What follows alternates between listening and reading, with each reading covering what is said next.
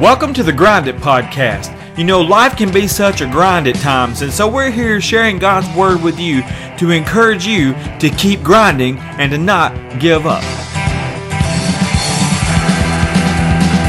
It's time to grind. So here's the host of the Grind It Podcast, the old school skateboarder himself, Randall Tucker. Welcome to the Grind It Podcast. I just want to say thank you for watching on YouTube. Thank you for being a listener on however you're listening to the podcast. And just want to say thank you for sharing the podcast with your friends, your family, your coworkers, whoever. Because when you share the Grind It Podcast with someone, you give them the opportunity to get to know Jesus Christ as their Lord and Savior, or be drawn closer to Jesus.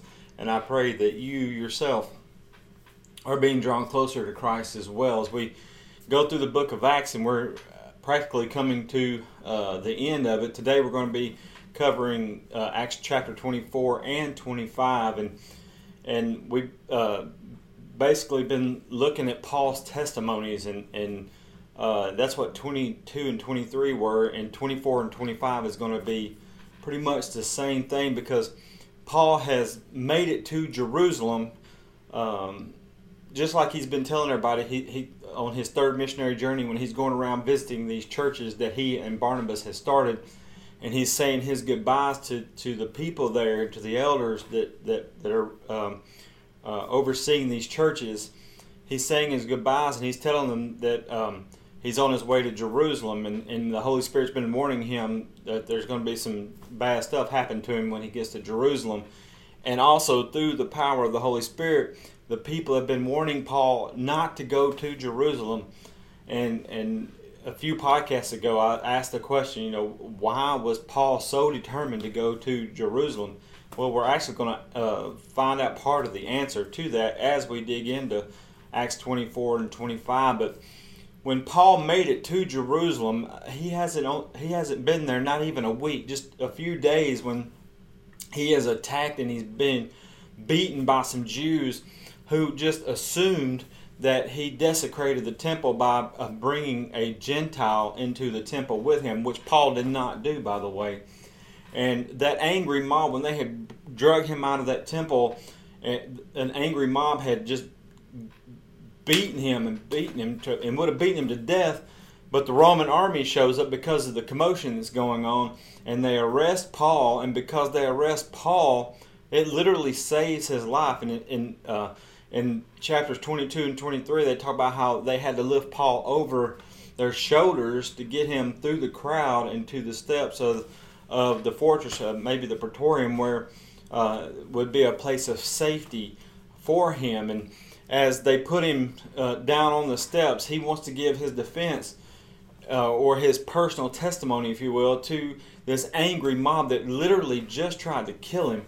And so he gives his testimony to them, and then he has to go before a council and give his testimony as well. And that's what we looked at in Acts 22 and 23. Well, in chapters 24 and 25, Paul is going to continue to give his testimony to Felix and Festus and Agrippa, King Agrippa. And the sad thing is, and we'll see this in 26 actually, is that when Paul gives his testimony to Agrippa, Agrippa says that Paul could have been set free if he hadn't have appealed to Caesar. But since Paul has appealed to Caesar, or will appeal to Caesar, as we're going to see here in just a few minutes, then he has to go before the emperor. And one of the issues that you'll see is that Festus is like, I have no idea what to write as charges against this man, because he hasn't done anything worth dying for. But yet these Jews just hate Paul and want him dead, and that's been basically his whole story. Because as they've chased him around from city to city, and they tried to kill him. And it's very interesting, as we've been going through the book of Acts and seeing that, because Luke says that Paul has been he's been put in prison, and he's having to wait for his accusers to show up so they can have this trial, and he even gives us a time frame, which Luke so often did. He says 5 days later they show up, and here's who showed up to bring accusations against Paul: Ananias the high priest, some Jewish elders, and an orator or a lawyer named Tertullus. And here's the charges that they bring against Paul, and they're found in verses 5 through 9, when they say Paul is, number one, he's a troublemaker, and he is constantly stirring up riots among Jews all over the world.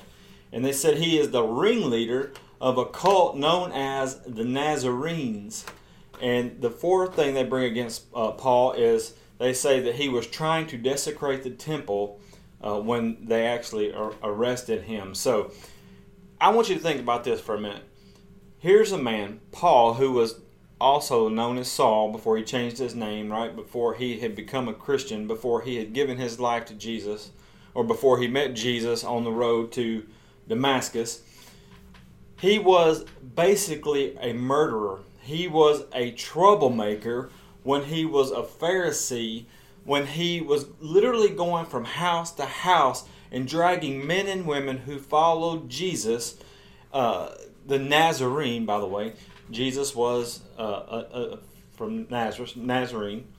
And Paul was literally taking these men and women who followed Jesus to prison. And we're going to see in some more details about Paul's testimony about his earlier life before he met Jesus.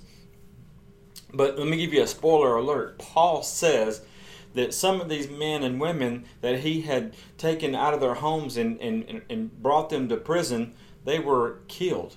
They were literally murdered because they followed Jesus.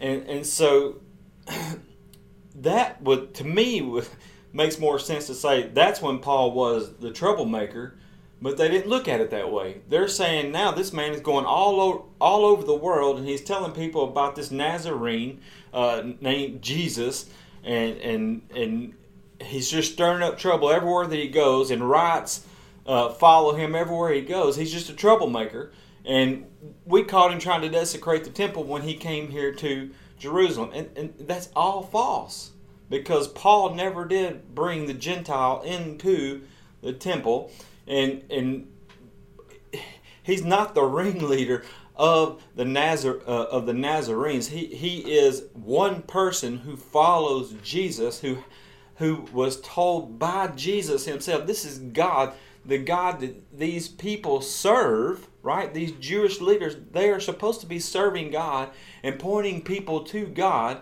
And here's a man who has come face to face with Jesus on the road to Damascus when he was actually a troublemaker, when he was going from house to house and pulling men and women out of their homes, breaking up their families, and taking them to prison, and where some of them were dying. That's when he was actually a troublemaker. But see, he was under their tutelage then.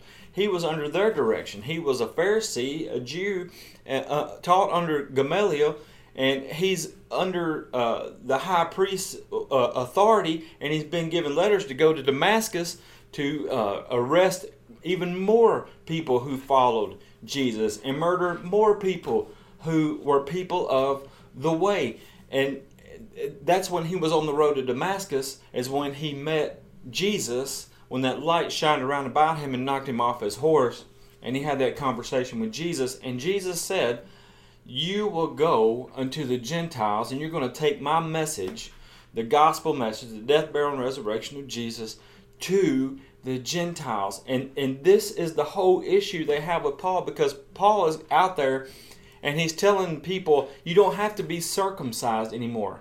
And we've talked about this in depth in other podcasts, but it goes back to Genesis 17, that the promise that God made to Abraham, who is the father of the Jewish people, that they don't. The promise was, if you're circumcised, your children are circumcised, then they have a part of me. That's what God told Abraham. This is the covenant I'm making between you and me. And God says if they choose not to be circumcised, then I don't have anything to do with them. And so here's the issue, the big issue with Paul and the Jews was, Paul's out here telling people, you don't have to be circumcised to be saved, because it's, in Colossians chapter 2, he talks about it being a circumcision of the heart. It's not the removal of flesh, but the removal of sin.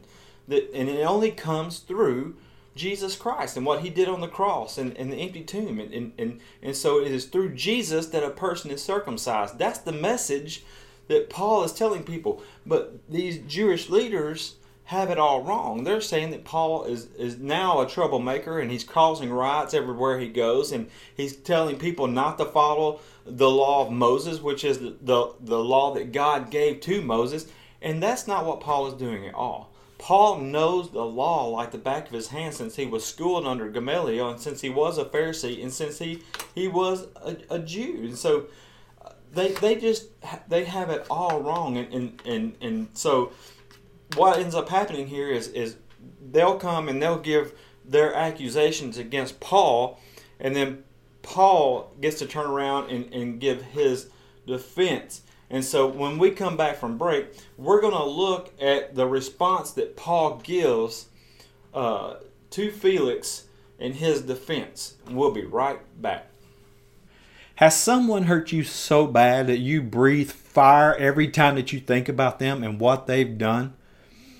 Well, holding on to that hurt is not good, and it's not doing you any good whatsoever. In fact, it's doing your body harm.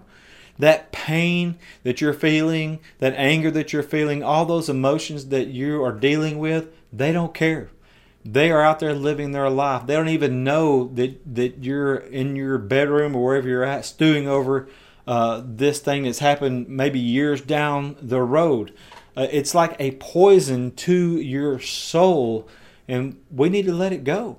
You need to let it go and give it to God. I want to encourage you to read 1 Corinthians 13, the whole chapter, but here's some highlights about love. Love is patient and kind. Love is not jealous or boastful or proud or rude. Love does not demand its own way. It's not irritable.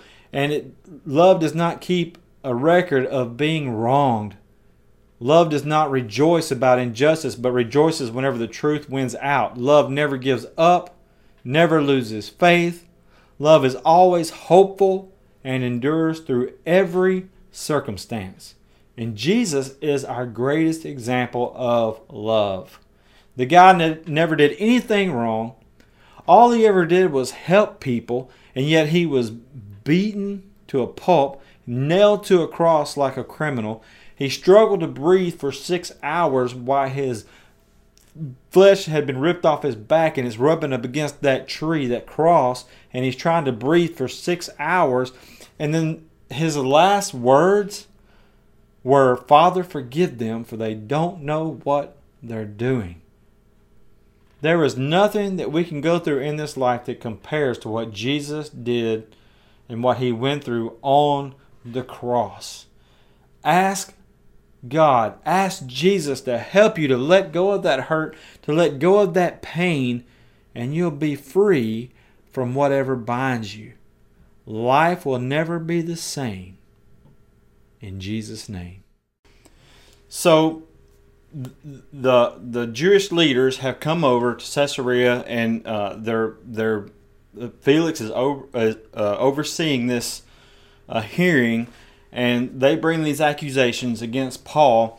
And so Paul is given the chance to answer his accusers and their charges. And here's what Paul says in verses 10 through 21. Luke says, "The governor then motioned for Paul to speak. And Paul said, 'I know, sir, that you have been a judge of Jewish affairs for many years. So I gladly present my defense before you. You can quickly discover that I arrived in Jerusalem no more than 12 days ago to worship at the temple.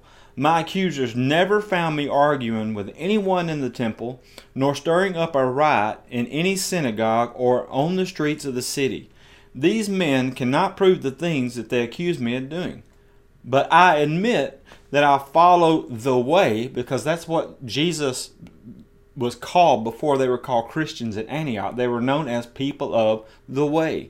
Jesus said in John 14:6, "I am the way, the truth, and the life," right? And so they were known as people of the way. And so Paul says, "I do admit that I follow the way, which they call a cult. I worship the God of our ancestors, and I firmly believe the Jewish law and everything written in the prophets. So he's saying, look, I believe everything that they should be believing. They know all about the law, and they know everything that the prophets wrote. That's what they study. That's what they're supposed to be teaching people. Paul says in verse 15, I have the same hope in God that these men have, that he will raise both the righteous and the unrighteous. Because of this, I always try to maintain a clear conscience before God and all people. That's a good thing to do. Paul says, I know that one day God is going to resurrect the righteous and the unrighteous, and there's a judgment coming. And since I know that I've got to stand before God one day and give an account of my life, and I'm going to be judged whether I go to heaven or I go to hell, Paul says, I always try to maintain a clear conscience before God and all the people. That's a great lesson right there for us. Because when it's easy to go and do our own thing and live the life that we want to live and do the things that we want to do and sin. But when and it's easy to do that when we're not thinking about God, when we're not thinking about what Jesus has done on the cross or the resurrection, when we're not thinking about the consequences, knowing that one day we're going to stand before God and be judged for how we've lived our life. But when we do think about that, it's like, okay, if I'm going to be standing before God and I want to be with God for eternity, then I better do what God says. I better live the way God wants me to live. And that's basically what Paul is saying here. He said, when I think of God raising both the righteous and the unrighteous, I just try to maintain a clear conscience before God, and not only before God, but before all people. And you hear people say this all the time, live by the truth. Speak the truth, because when you speak the truth and you live by the truth, you don't have to worry about the past. You don't have to worry about what you've done. You don't have to lie and keep when somebody lies, they just have to keep lying to cover up the other lies, and then all of a sudden their stories get twisted and get all messed up. But when you're telling the truth, you don't have to worry about all that stuff. And that's basically what Paul's saying here. He says, I always try to maintain a clear conscience before God, but not only before God, because that's really that's the only one that matters. But he said, I try to keep a clear conscience before all people. And he says in verse 17, he says, after several years away, he's saying, I left Jerusalem for a long time. He said, I returned to Jerusalem. Watch it. Here's the answer, part of the answer to why Paul was so set on getting to Jerusalem. He says, I returned to Jerusalem with money to aid my people and to offer sacrifices to God. So one of the reasons that Paul was just dead set on getting to Jerusalem is because if you remember several chapters back, Agabus came and prophesied about this drought that was coming, a famine would be coming. And so Paul was going around to these Gentile churches that he and Barnabas had started, and they were taking up a collection. And when he got through taking up the collection, he was going to travel back to Jerusalem and help the church that was being affected by this famine. He was going to take them the money. And so that's one of the reasons why he wanted to get to Jerusalem, because he had this money that he had been collecting from the other churches, the Gentile churches, and he wants to give them some aid from this famine. And so he says, I returned to Jerusalem with money to aid my people and to offer sacrifices to God. And here's what happens. In verse 18, he says, my accusers saw me in the temple as I was completing a purification ceremony. And that was when this was the apostles' plan.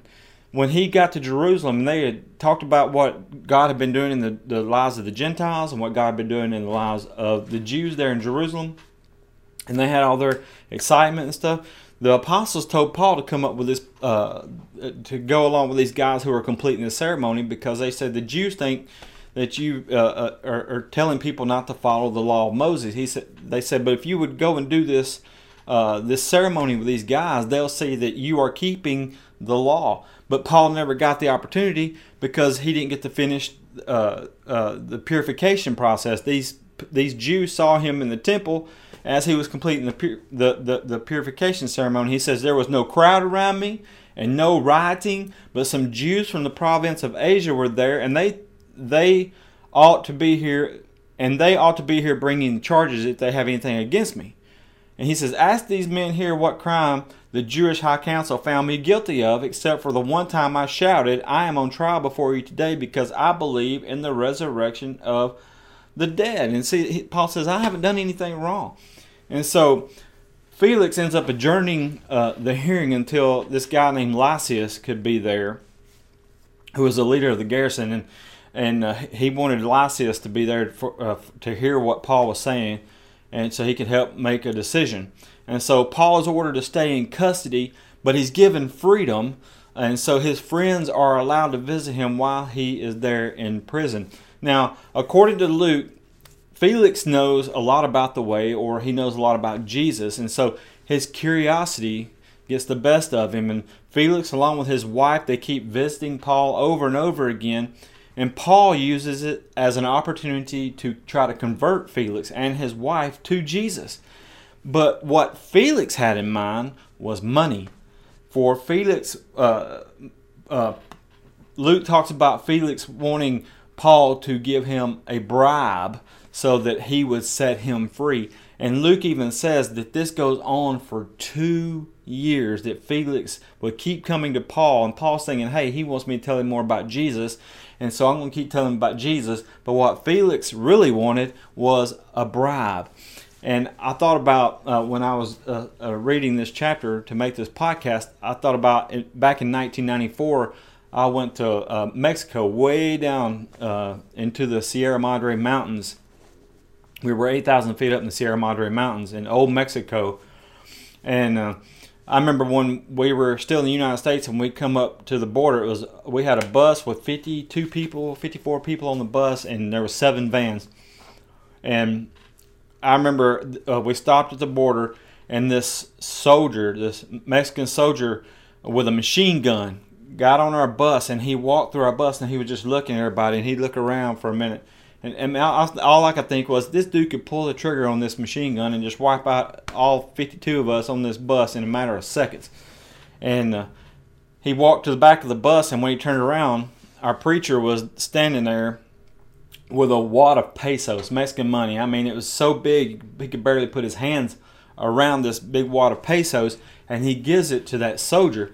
And the soldier takes that big wad of pesos and puts it in his coat pocket, and walks off the bus, and he gives us a signal to come on across the border. You see, our preacher bribed this soldier into letting us go. And I'm sure that's what the soldier was hoping for to begin with. And so he got a wad of cash, Mexican money, the pesos. And so we bribed him to allow us into the country. And when we got across the border, it was just the weirdest thing to see all these soldiers in the back of these trucks carrying machine guns, and it was just a whole new world. But that's what I thought about, because that's what Felix was wanting from Paul, was a bribe, but he never got it. Paul never even offered to give him any kind of money. And then we get to chapter 25, and what happens in chapter 25 was Felix leaves office. A guy named Festus is now taking over this area, and the Jews want Festus to transfer Paul from Caesarea to Jerusalem.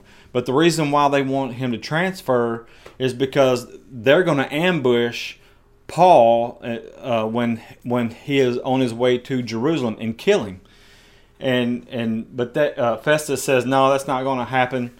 Paul says, well, actually it was Paul in verses 10 through 12. He says, this is the official Roman court. I'm not going to Jerusalem. I ought to be tried right here. He says, you know very well I am not guilty of harming Jews, and if I've done something worthy of death, I don't refuse to die. But if I am innocent, no one has a right to turn me over to these men to kill me. And he says, I appeal to Caesar.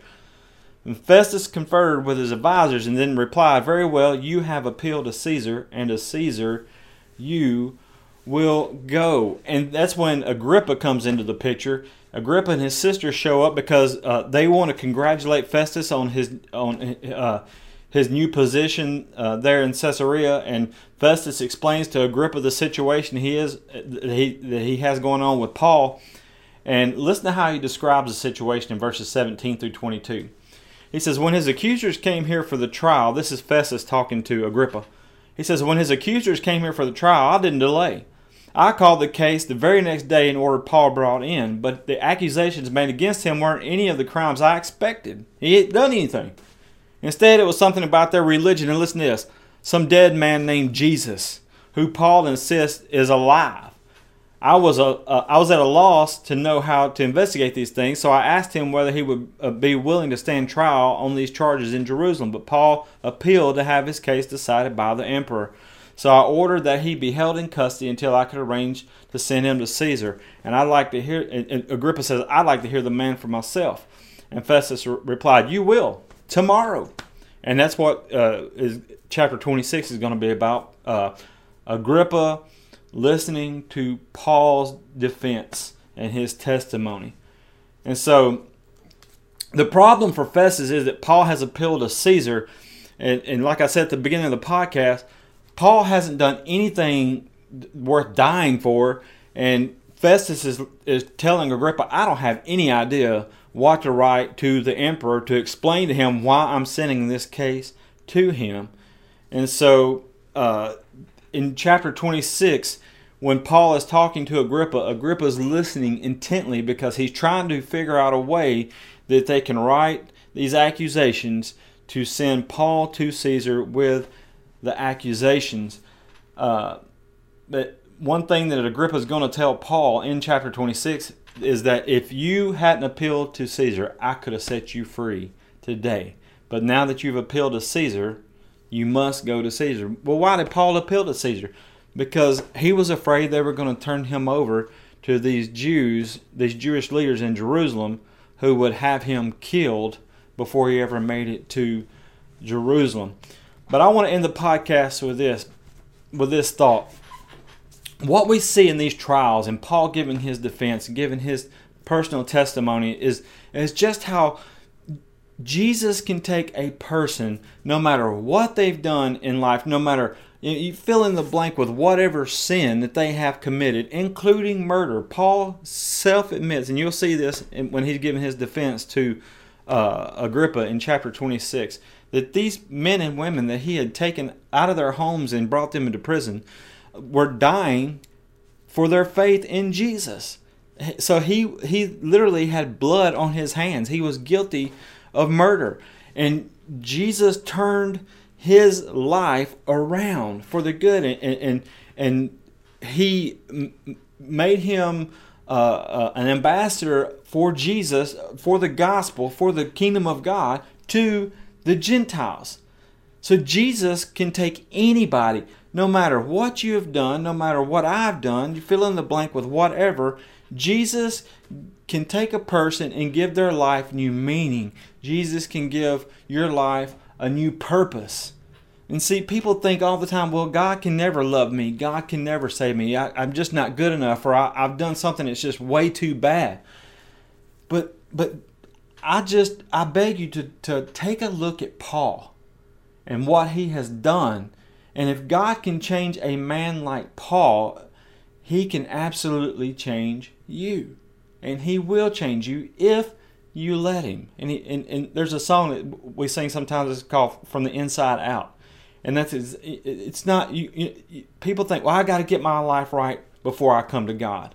You'll never, ever get your life right. Romans 3:23 says we have all sinned and all fallen short of the glory of God.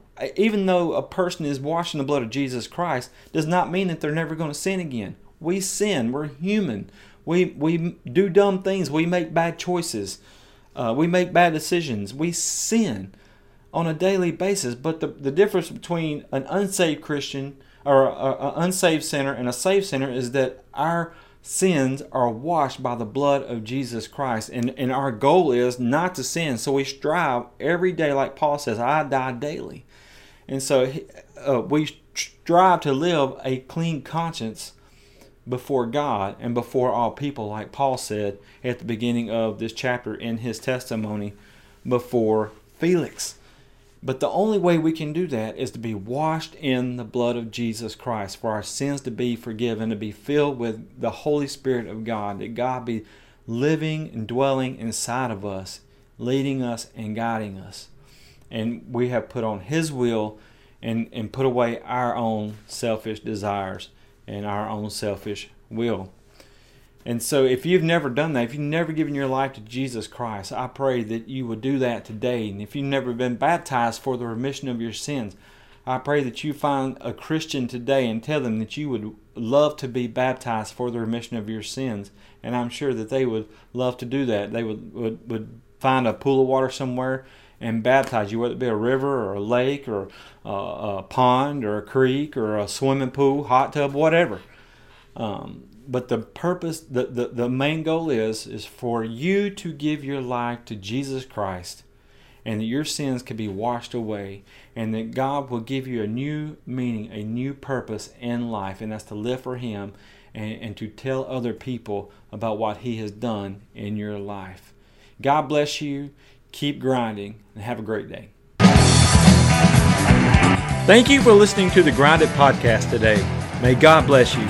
If you have any comments or questions, you can email them to us at thegrinditpodcast@gmail.com. If you would like Randy to come and speak at your church or your next event, you can contact him through that same email address. Also, I would like to thank Jody Foster's Army, also known as JFA, for their song Abba, as we use for our intro and our outro off their untitled 1984 album.